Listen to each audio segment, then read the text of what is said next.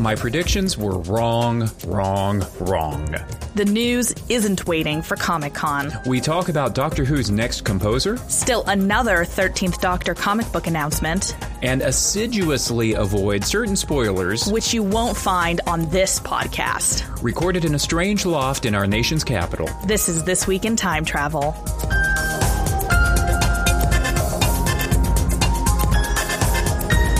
And yes, this is a strange loft.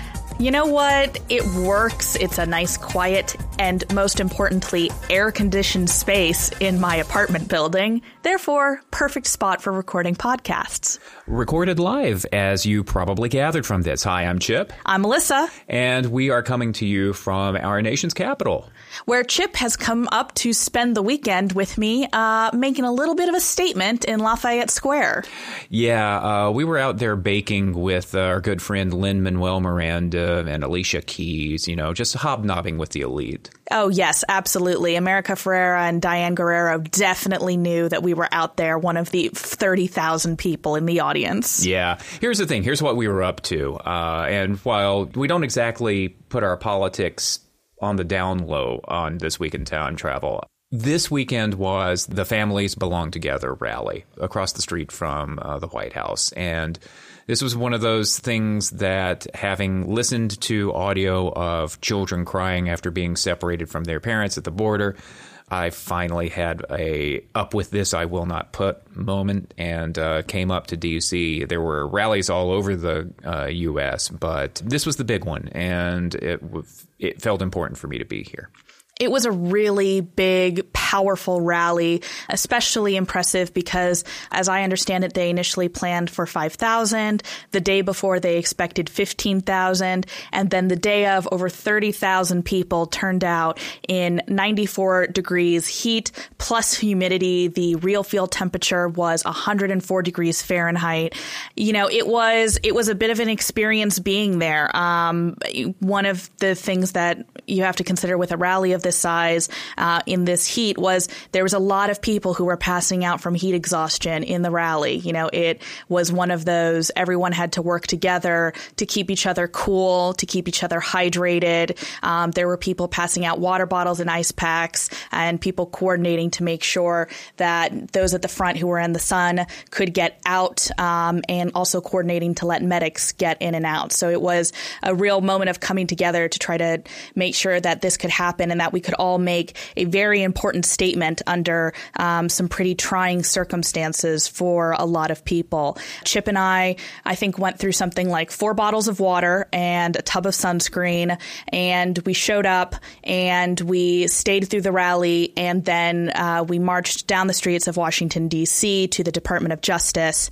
This is, I think, one of the most critical issues of our time. The news just came out this weekend that there might be additional children who were separated from their families under a pilot program. They suspect that as many as 2,000 children have been separated from their families with no plan for how that is going to be addressed and corrected.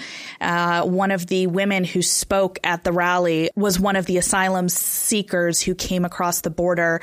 She was separated from her child for 9 months, and during that time, the government told her that her child could be adopted out. She committed no crime. Asylum is a legal right that people have a right to request. Families should not be detained indefinitely at the border, and children should especially not be separated from their parents. I recognize this is a little off topic for a Doctor Who podcast, but I think it's one of the humanitarian issues of our time. So I hope those of you who are listening to us from the United States turned out to protest this weekend, or if you were unable to because of the heat wave, that you showed your support in other ways. Yeah. And bringing it back to Doctor Who for just a minute, like I said at the top, and listeners, your politics may or almost certainly do differ from mine in key ways, and that's fine. But I keep coming back to that line that Rose delivers in The Parting of the Ways when they are in the diner, they are dealing with the fact that the TARDIS has deposited Rose in the past, and she's got no way of getting back to the Doctor and all that. And as Mickey and Jackie are advocating just normalcy, Rose responds, the doctor showed me a better way of living your life. He showed you that you don't just give up. You don't just let things happen. You make a stand. You say no. And I think that's one of the key messages that I take from Doctor Who, especially the early RTD stuff.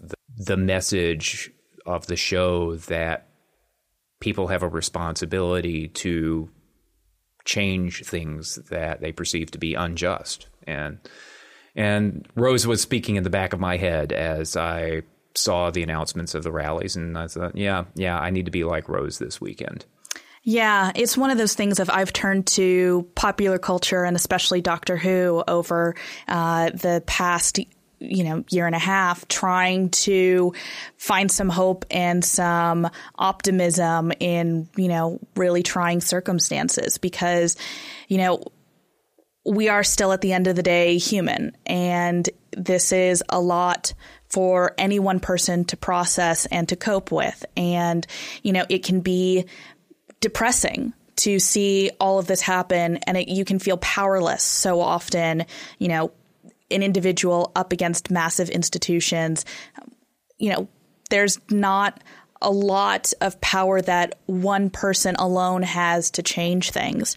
And it has been difficult for me to continue to find that optimism, to continue to find that drive to go out and do things every day that can help make the world a better place. And, we need inspiration wherever you find it, whether it's family or friends or a favorite book, a favorite movie, a favorite TV show. I come back to the second Doctor, actually, of there are terrible things in this universe and they must be fought. Maybe you're not going to fix everything. Maybe you can only inspire other people to take action. Maybe you just need to go out and say, this is wrong, and I won't let you use my silence to assume complicity.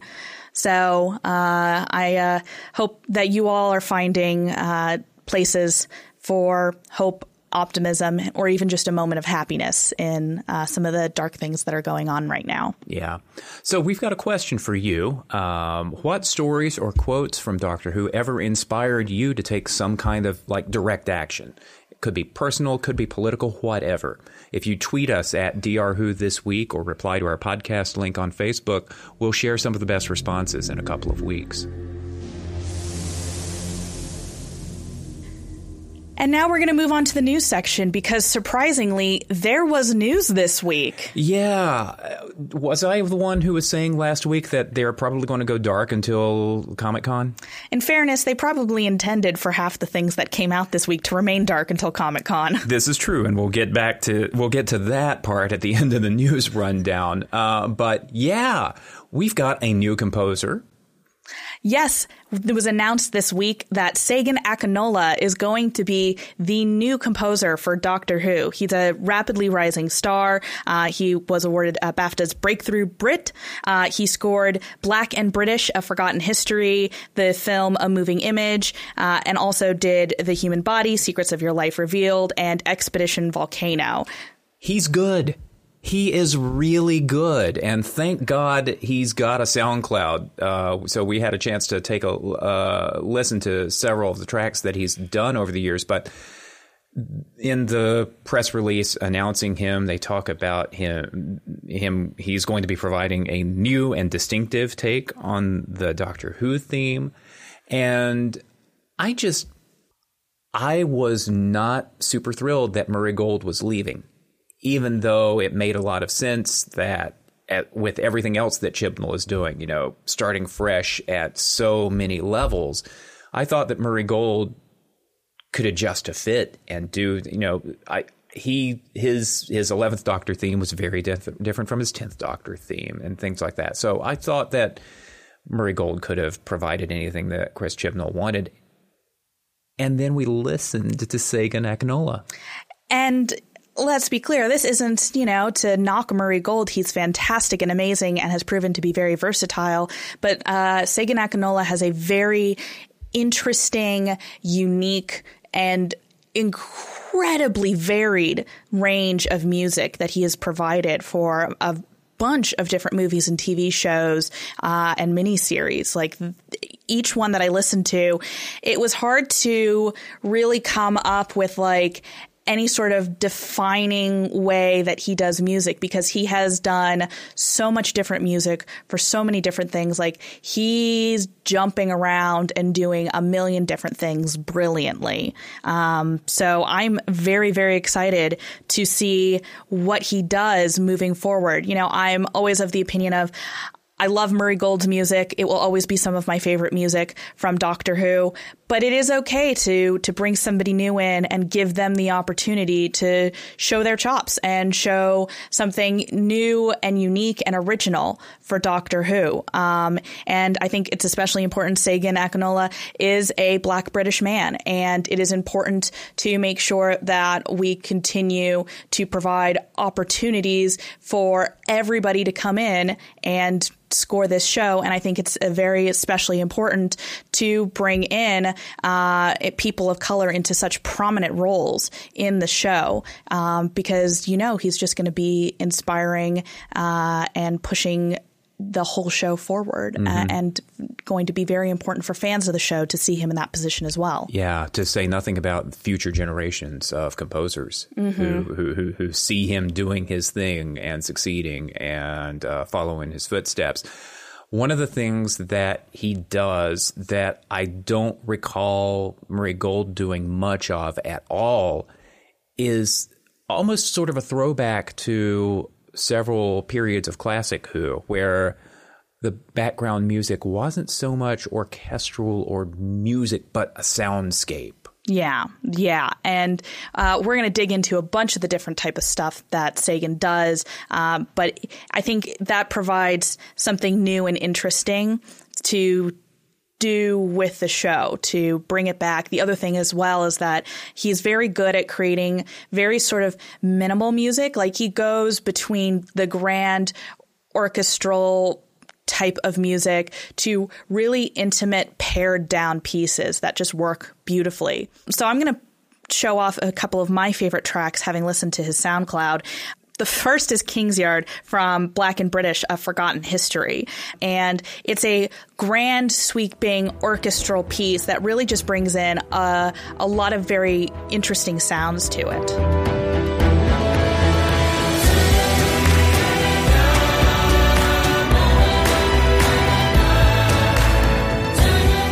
So that one is, I think, just a really interesting, fascinating piece. It moves between a lot of different soundscapes. There's people singing.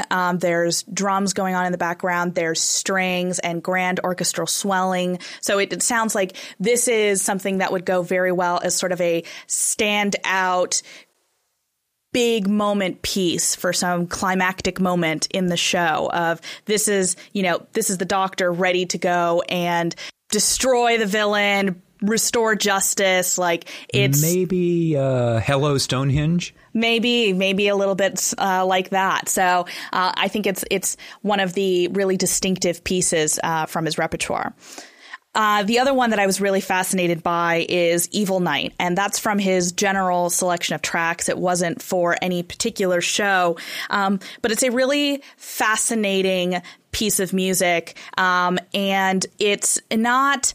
It sounds a little bit like synth classic Who. You know, it's a very hard sci-fi kind of feel to it. It's discordant. It's odd, it's a little bit challenging, but it also feels like you could rescore any era of Doctor Who with this soundtrack.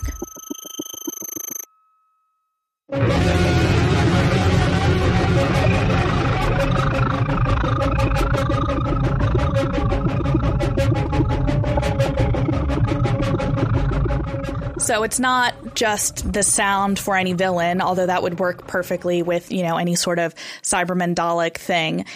It's a soundscape. It's really providing a soundtrack moving through for something that would work very well in a sci-fi universe. Yeah. Another track like that, again, if you want to get some of those soundscape tracks, most of them you'll find in the general category on his SoundCloud at soundcloud.com/Segun Akinola. Nebula is a similar track. It's got a sort of an ethereal, feels kind of imposing, sort of just a hint of H.P. Lovecraft around the edges kind of thing going on there. Both of those, I think, are going to be really fascinating that won't possibly leap right out at you on the soundtrack album. But Doctor Who music is not designed for the soundtrack album. It's designed to enhance the story, and cuts like Evil Night and Nebula just really assure me that he's going to do a hell of a lot of enhancing the story. A couple of my favorite tracks, first of all, is DNA from The Human Body, Secrets of Your Life Revealed. And I listen to this and I think about one of my favorite episodes, Time Heist.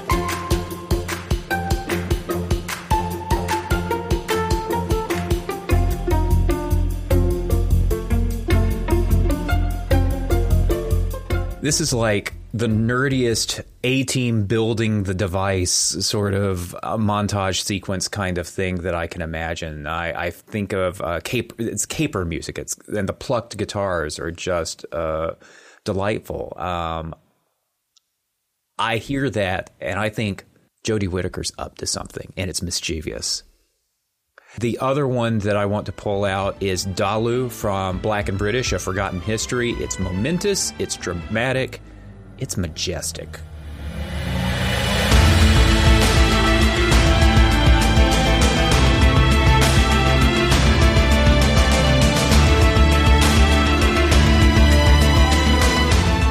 Love the strings, I love the percussion. It feels modern, but it's using some classical instrumentation. And that's another really important piece to making music for Doctor Who. It's being timeless, being able to play with history and science fiction at the same time. In summary, we're really, really excited for Segun to come into the show.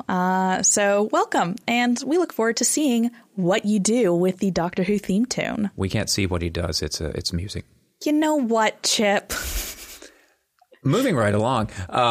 So in the world of visual media,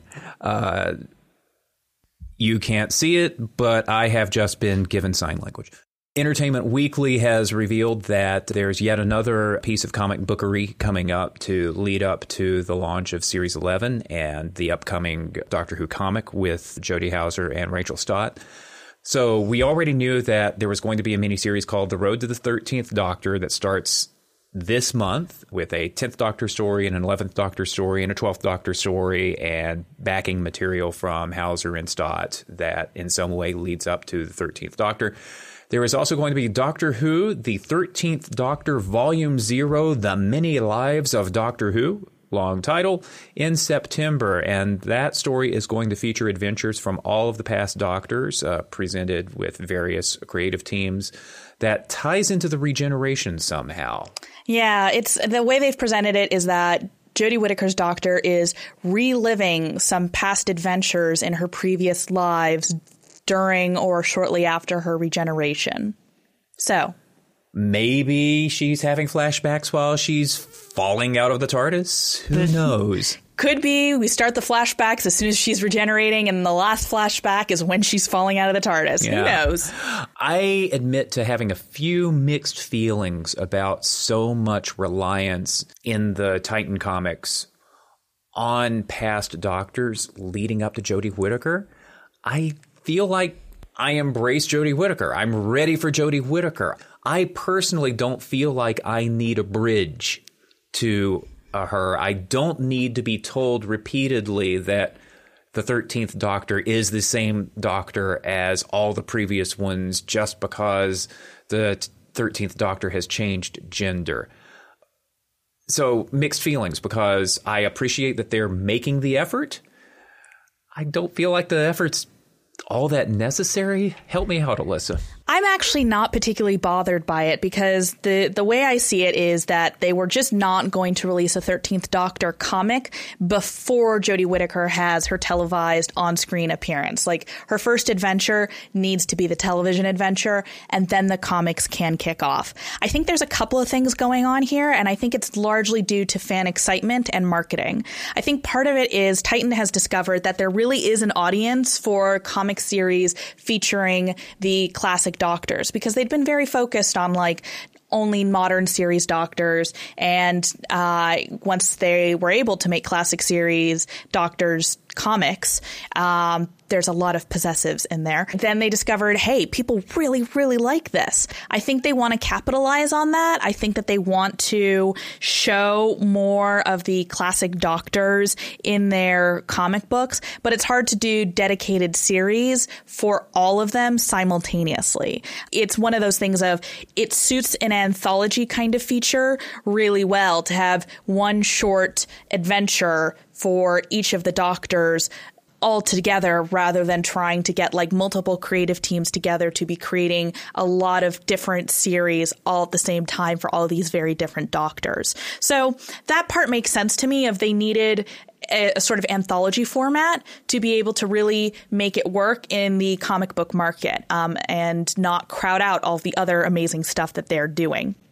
Simultaneously, they need a hook for that. They need something to get people to want to be interested in reading this anthology series. And as soon as you call it an anthology series, a lot of people's eyes start glazing over. So I think what they needed to do was find a good hook, and the best hook available at the moment for anything related to Doctor Who is, have you heard Jodie Whittaker is the next Doctor?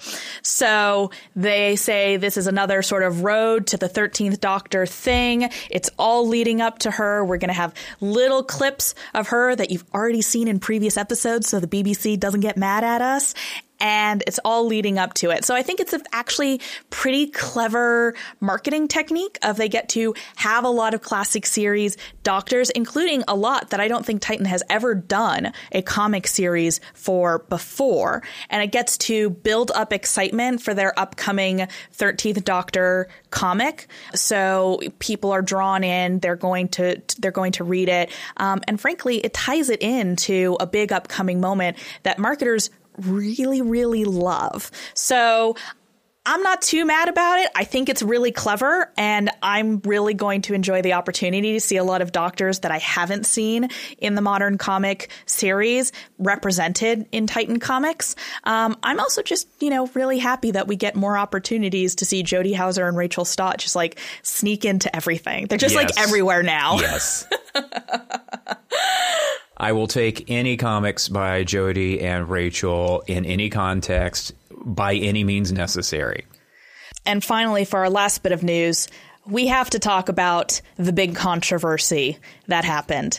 A clip and several photos of Jodie Whittaker from the upcoming series of Doctor Who have been leaked. And Marcelo Camargo! It's not actually Marcelo Camargo's fault this time. It was probably not his fault before. He was just the employee whose unfortunate name was on the draft. Yes, he's probably never living that down.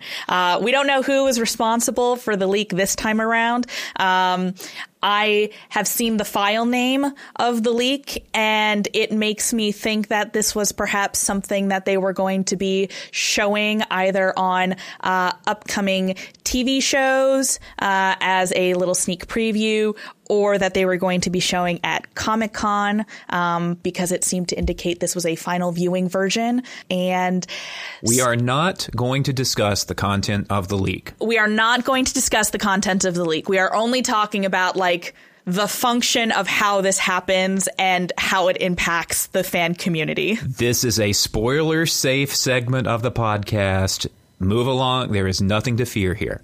So let's talk about it for a little bit, because this resulted in the pretty standard round of controversy anytime any material leaks. Because I think there's either a spectrum or a taxonomy. I'm not sure which word we're going to use, but let's just roll with it.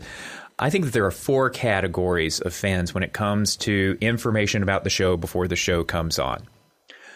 There is I Need to Know Everything fan. And they're the ones who troll the Doctor Who set reporter hashtags on Twitter. They will seek out leaks and all that other stuff. So I Have to Know Everything fan. There is If It Falls in My Lap, I'm Not Going to Turn Away fan. There is I Don't Want to Know Anything Unless the BBC officially releases it fan.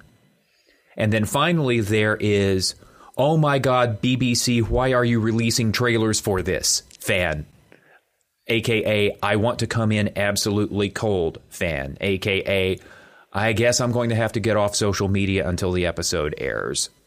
A month, 2 months, 3 months from now fan. So four categories of fan. It's a spectrum, I think. It's a spectrum. And leaks are always difficult for any fan community to handle because there's a lot of people that feel a sort of kinship with the people who are making the show, whether it's they actually know some of them or they follow them enough on social media to understand the impact that something like this has on them. And to be clear, it's not great when material leaks early for these people. A lot of them work very hard to try to secure this material. It can get people in trouble. It also means that they're in a little bit of an uncomfortable position for a little while because everyone knows this material is out there, but they still can't talk about it because that puts their livelihood at risk. Right. And the good people will know not to confront them about that in a public forum because it's not kind or polite to try to put someone's livelihood at risk for your own entertainment. But it does mean that they can engage less with fandom as this stuff goes further along because there are always going to be those people who just keep pushing for them to talk about things that they absolutely cannot talk about. Right. It's also a little unfair. Well, it's a lot unfair to the creators because frequently leaked material is unfinished. Yeah. It's not polished. Sound mixes may be off. Special effects may not be available. You know, it's not just being a control freak for control freakishness' sake. That was a very difficult statement to make. It's wanting Doctor Who to succeed. And part of making the show succeed is being very intentional about when to release stuff.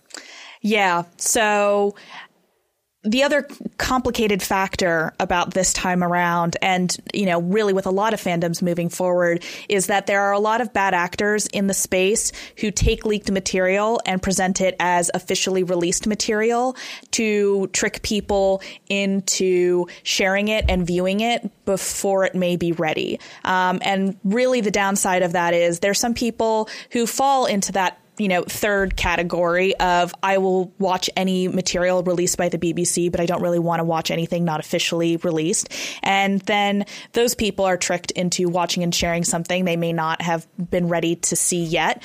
And these people are really just trying to exploit fan enthusiasm to get reach and impressions on social media. That also puts a lot of people in an uncomfortable position of sharing stuff online and being, you know, excited and happy for it because they think it's official and having to backtrack severely later so that they don't get a lot of criticism for viewing and sharing leaked material because they didn't know it was leaked material, which I saw happen to a few people on Twitter, that they had to be very abjectly apologetic because they had seen material from pages claiming it was official material. And that put them in a very unfortunate position, which I really sympathize with. Like, you know, if you are upset about this, be upset with the leakers and not with people innocently sharing it because they didn't know, because a lot of people are getting manipulated into thinking this is official material. Yeah. So fandom has responded to this leak in many and various different ways. You know, the media, I think journalists sort of kind of have an obligation to cover that a leak has happened without necessarily exploiting it. You know, if it's out there, it's worthy of being talked about. We're declining to talk about the content about it because we know that a lot of Doctor Who fans really don't want to be spoiled so early. So we're declining to do that. But I have sympathy for the outlets that are not trying to be clickbaity, but are just reporting on the news of the leak.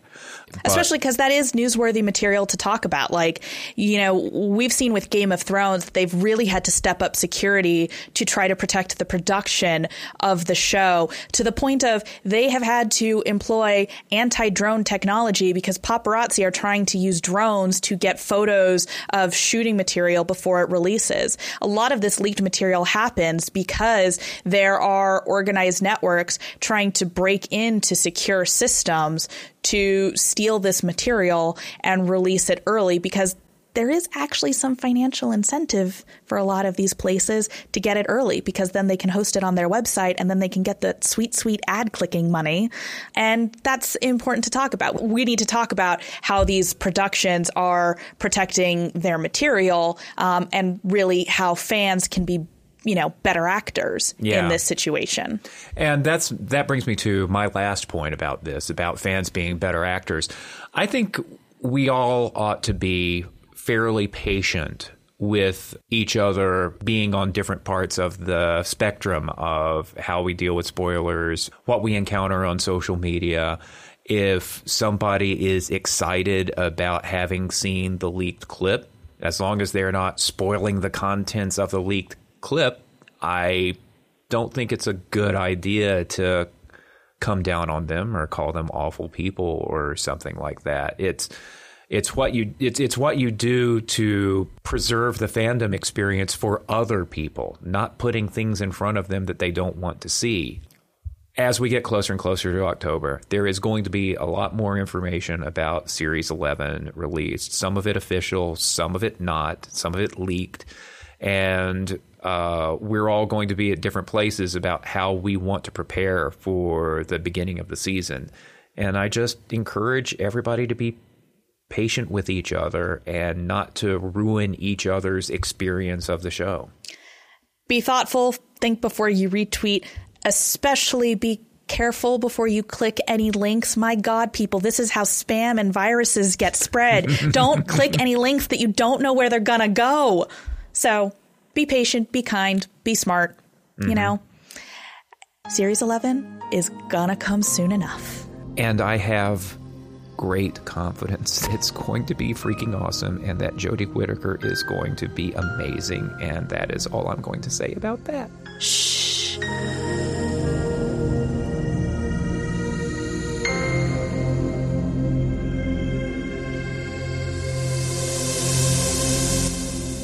So thank you for joining us on This Week in Time Travel. Next week, Alyssa is going to be off at an undisclosed location, being undisclosed and being unaudible. So we'll have a special guest. Peace out. I'm drinking for the whole week on a beach. We'll have something special for you next time with a special guest. In the meantime, more episodes of our podcast are available at thisweekintimetravel.com.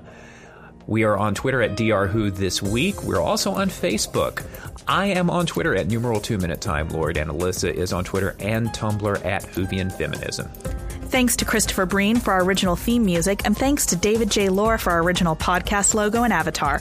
Please review us on Apple Podcasts and consider becoming a member of the Incomparable Network. Oh, also, tell all your friends about us. And at least half of us will be back next week on This Week in Time Travel. Bye-bye.